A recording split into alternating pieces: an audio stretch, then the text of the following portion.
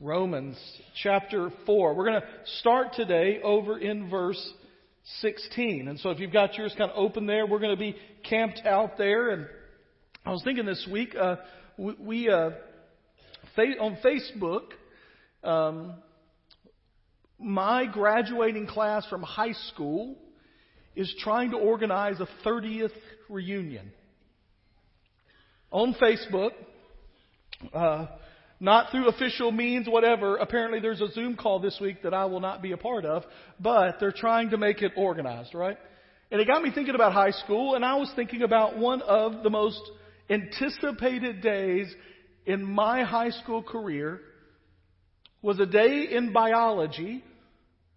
You either looked forward to it with excitement or you looked forward to it with dread. I don't even know if they still allow this to be done in biology classes in high school, but it was dissection day.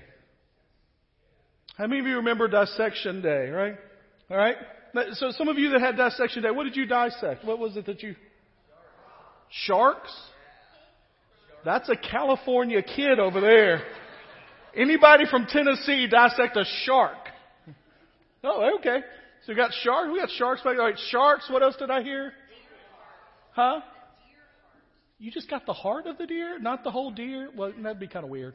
That'd be hard in a biology on your table for a deer. All right, so deer heart. Did I hear frog? How many of you were frogs? All right. I read somewhere that rich kids in private school got to do pig fetuses. Well, Dyersburg High School is not a private school, and I wasn't a rich kid, but that's what we got. A pig fetus.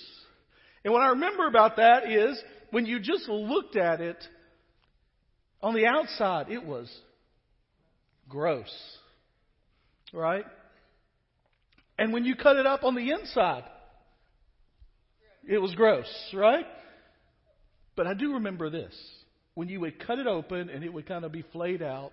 Sorry, I know it's close to lunch, but this is when it would be flayed out. And you would look at the intricacies of all that was inside. It was crazy to see what you had been talking about in real life. And dissecting it gave you an understanding of what all the systems and how that pig would have functioned. You're like, all right, so what does that have to do with anything? Romans chapter 4 is a little bit like a dissection of faith. Paul is going to take, and he's going to use Abraham as the example, and he's going to rip apart bit by bit what happened in Abraham's life to show us all what faith is.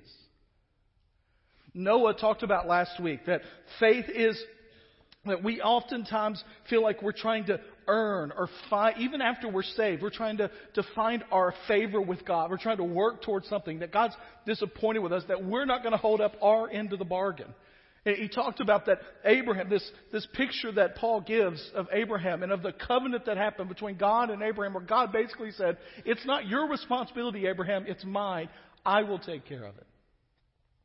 And when we get to verse 16, Paul begins to pull back even more of the layers to let us see what true faith is.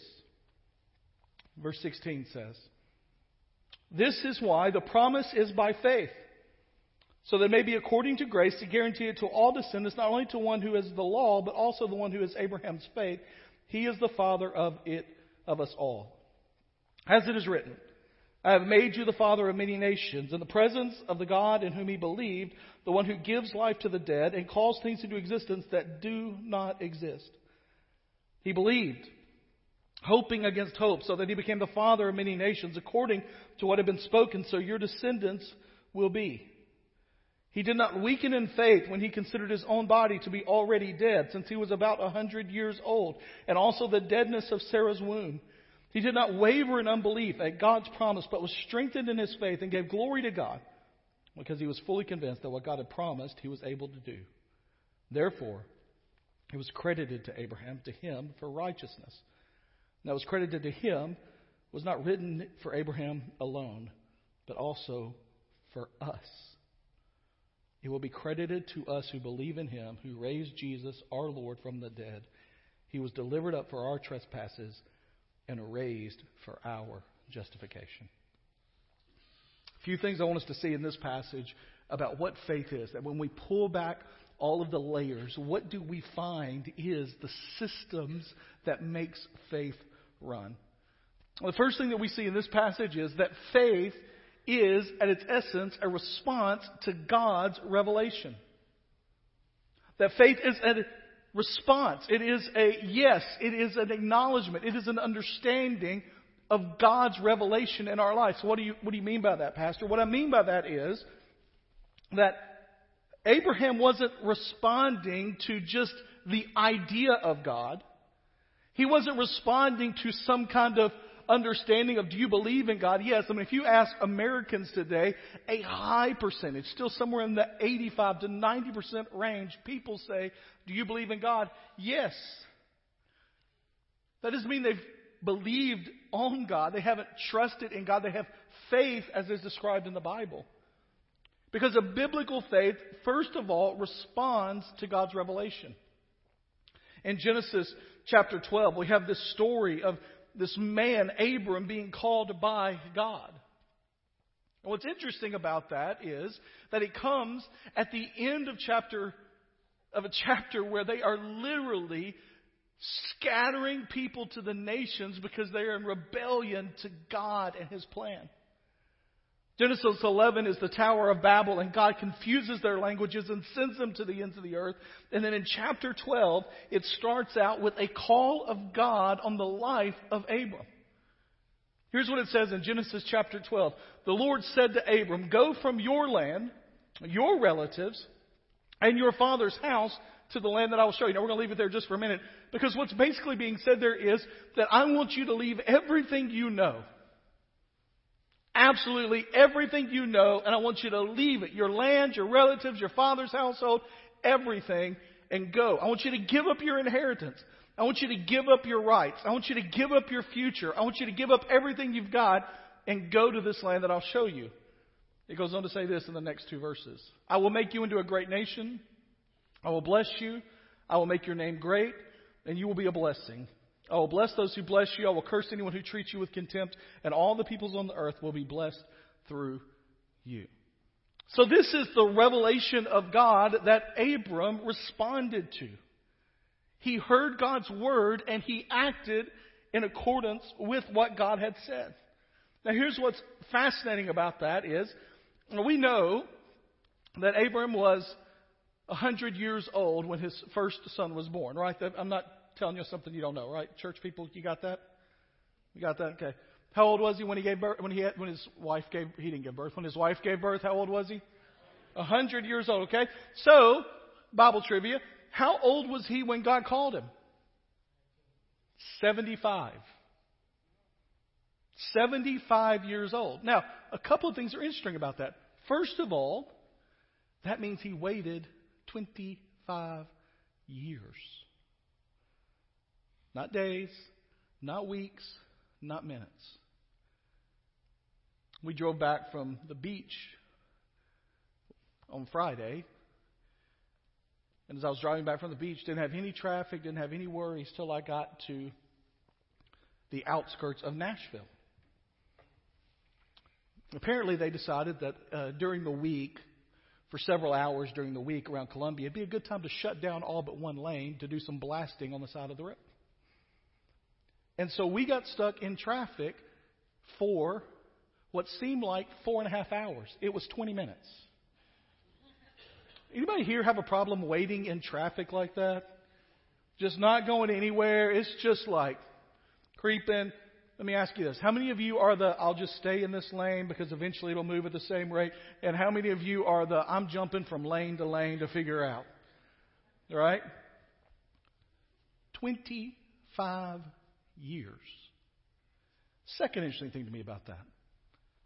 God's word comes to him and tells him that he's going to father a great nation. There was only one problem. He was 75 years old and had no child. He didn't come to a 20-year-old and say, hey man, got a great future for you. You're going to be the father of a great nation. He came to a 75-year-old and said, you're going to be the father of a great nation with people. You won't be able to count your sons. Now, I don't want to speak out of turn for anybody that's 75 in the room.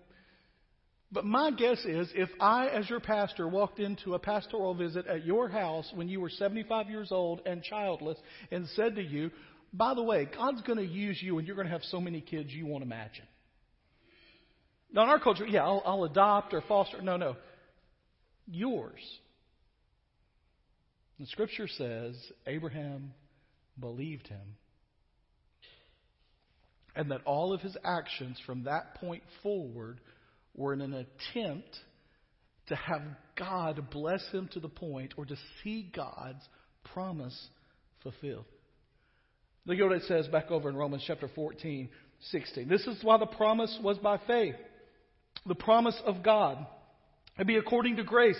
It had to be something that only God could do. Only God could make a fatherless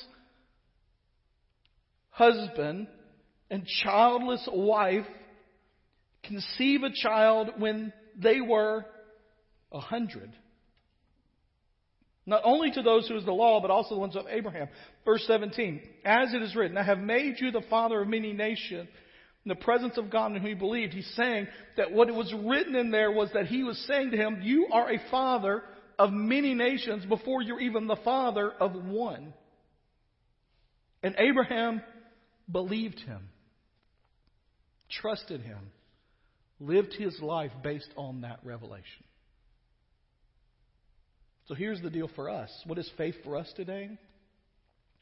It is trusting in, believing in, building our life upon the reality of what God has revealed about who he is and how he sent his son for our sins. And trusting in Jesus to save us.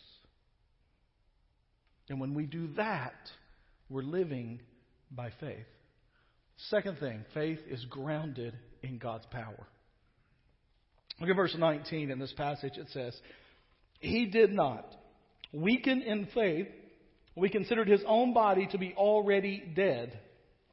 That's saying that he lived for 25 years after this. And as he got up close to 100 and his body was almost dead.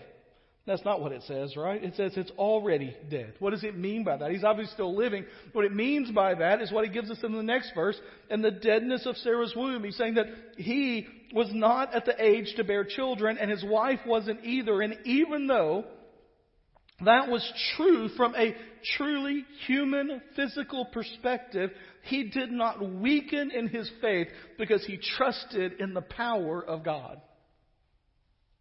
His faith wasn't weakened. Now, Sarah's was. We get that picture later, although in the hall of faith, even Sarah's commended. But Abraham, it says, his faith continues to hold strong even when all of the circumstances of his life tell him that it's too late, it's not going to happen, you misunderstood what God was saying. And this is the assurance that he had that the God of the universe was going to do what the God of the universe said he was going to do. And if I were to ask you in this room, do you believe in the power of God? Do you trust in the power of God? Do you believe God can do absolutely anything? Most of you in this room, if not all of you in this room, would say, absolutely, we believe that. And yet we live our lives in a way where we don't show it. Most of us, if we're honest, when we walk through life, would prefer a little bit of God working and a little bit of us working. Tony Evans says that most of us have a mutual fund faith. You know what a mutual fund is? It's when you invest not in one company or one stock, or you invest, in my retirement's in a mutual fund, you invest in several different ones or into a fund that brings all of them in together. Why do you invest in a mutual fund instead of a singular stock? To protect yourself. Well, if that doesn't work out, at least I got this. And if that one falls, I've got another one. I've got them supporting each other. Most of us, Tony Evans says, have a mutual fund faith where we put our trust in the Lord and in God and my abilities or my family or my security. Some examples of ways that we do that. How do we hedge our bets? How do we put it in a mutual fund faith? First of all, we don't embrace our identity in Christ and think it's still our responsibility to prove how good we are. We don't trust Jesus completely to save us and to change us and to rework us. And as a result, we end up trying to work for salvation that we've already been given by Jesus. We don't understand our identity in Christ. And so we walk around without the power and the strength and the boldness that God has called us to. Another way is that we fail to face today and tomorrow in the confidence of God's promise. There's a phrase in this passage that may be one of my favorite phrases in all of Scripture. It's in verse 18. He believed, hoping against hope, so that he became the father of many nations, according to what has been spoken. So will your descendants be. I love that part at the very beginning of that verse says, he believed, hoping against hope. If you look at those words in the original language, the concept behind what is said there is that all earthly hope would tell him it was useless and over and not to trust in any way what could happen there. And yet he put his hope in the power of God to do that which human hope cannot do. And I wonder how many times in my life I feel an urging of the Lord, a desire of the Lord, something the Lord is putting into my life. And yet I, instead of hoping against hope, look at all the ways in my life that won't work out. Another way that we have mutual fund faith, that we don't truly trust in the power of God, is that we refuse to surrender to Him. All to Jesus I surrender. All to Him I freely give. There have been lots of times in my life I have sung that great hymn and not meant a word of it. Because I'm just giving Him part of it. True faith is grounded in God's power, and true faith is confidence in God's faithfulness. One of the big themes of Romans is, who or what do you boast in? What do you declare you are proud of? What are you declaring as the reason you have hope? What are you bragging about? What are you declaring to people around you that is the source of who you are? Yesterday was a fun day because Tennessee didn't play football, so I didn't have to get nervous about anything. I could watch Kentucky think that they're good and go play Georgia, and watch Miami blow it at the end of the game last night, and Texas A&M think they were good and play Alabama. I get to watch that without any worry about my team. And one of the things that is evident when you watch football these days is that boasting is a part of the game. Trash talk, declaring it. I don't know who decided that every time a defensive back in a football game gets a good play, they're supposed to sheath a sword, but it has spread all over the world.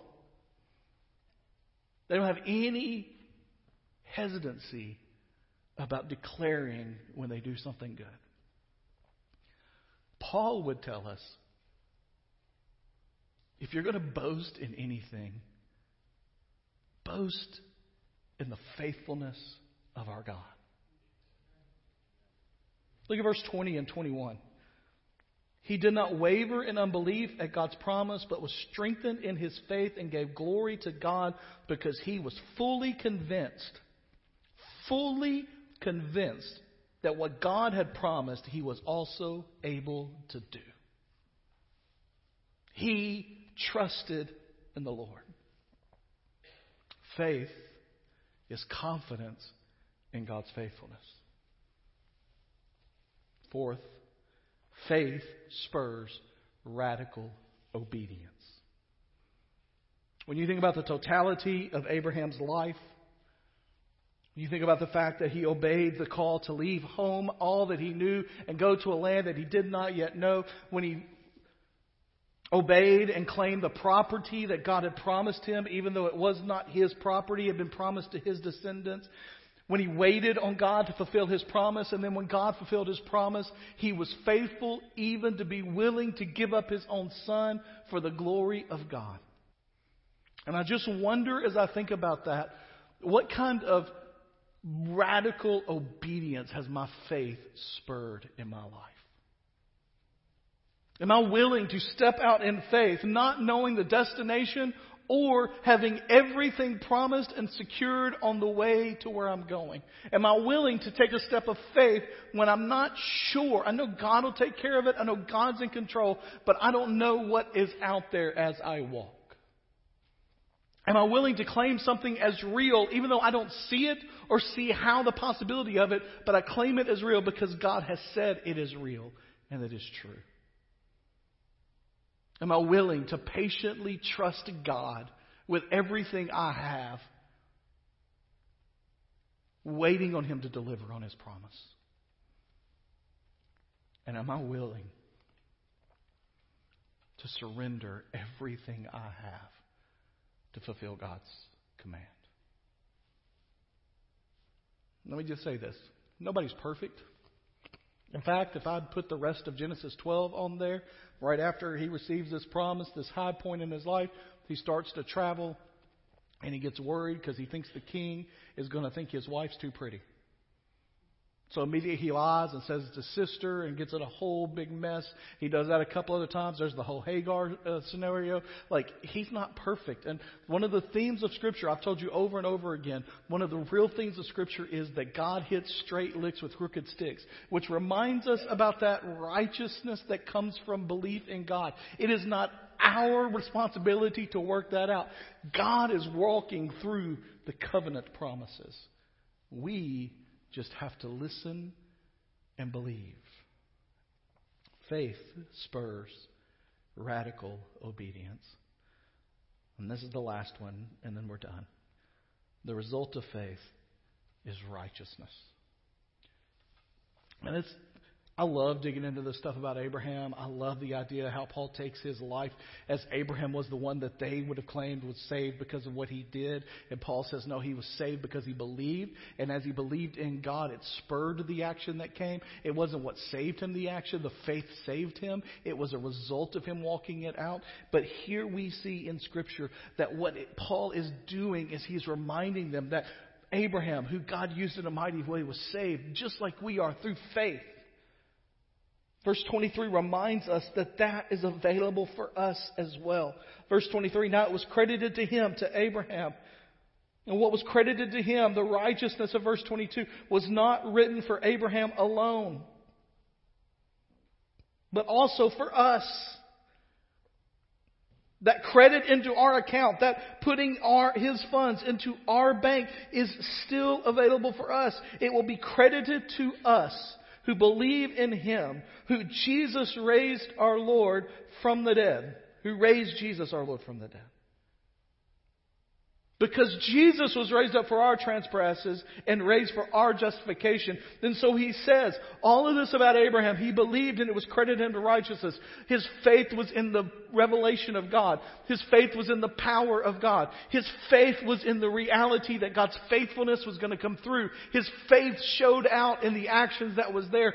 That faith is available for us. And if we will believe in the revelation of God, of Jesus Christ, who came to earth for our sins, died on the cross, buried and rose again on the third day. If we will believe in the power of God that raised Jesus from the dead, is able to raise us to life again. If we will believe in the faithfulness of God, that He is going to do what He said He was going to do. His promises will be fulfilled. If we will base our lives and do our lives understanding the reality of those truths, and that we will take hold of Jesus and what He has promised for us, then we will be saved. It's a realization we can't do it ourselves. Only God can. We can't be faithful. God is faithful. We can't be powerful enough to save ourselves. God is. Because faith is not a general belief about God in some way. Faith is not flawless. We're going to mess it up. Faith is laying hold of the promises of God as shown through Jesus Christ. And when you pull back the layers and dissect faith, the heart of it is Jesus. Over the next couple of weeks, as we finish out this first part of Romans, We're going to look at our new Adam and how Jesus has worked salvation for us. Let's pray together. Dear Jesus, we're thankful for today, for the reality of your salvation that comes, even though we don't deserve it, even though we can't earn it. Lord, by grace and mercy, you have declared us righteous. Oh, Lord, I thank you. I thank you for my salvation.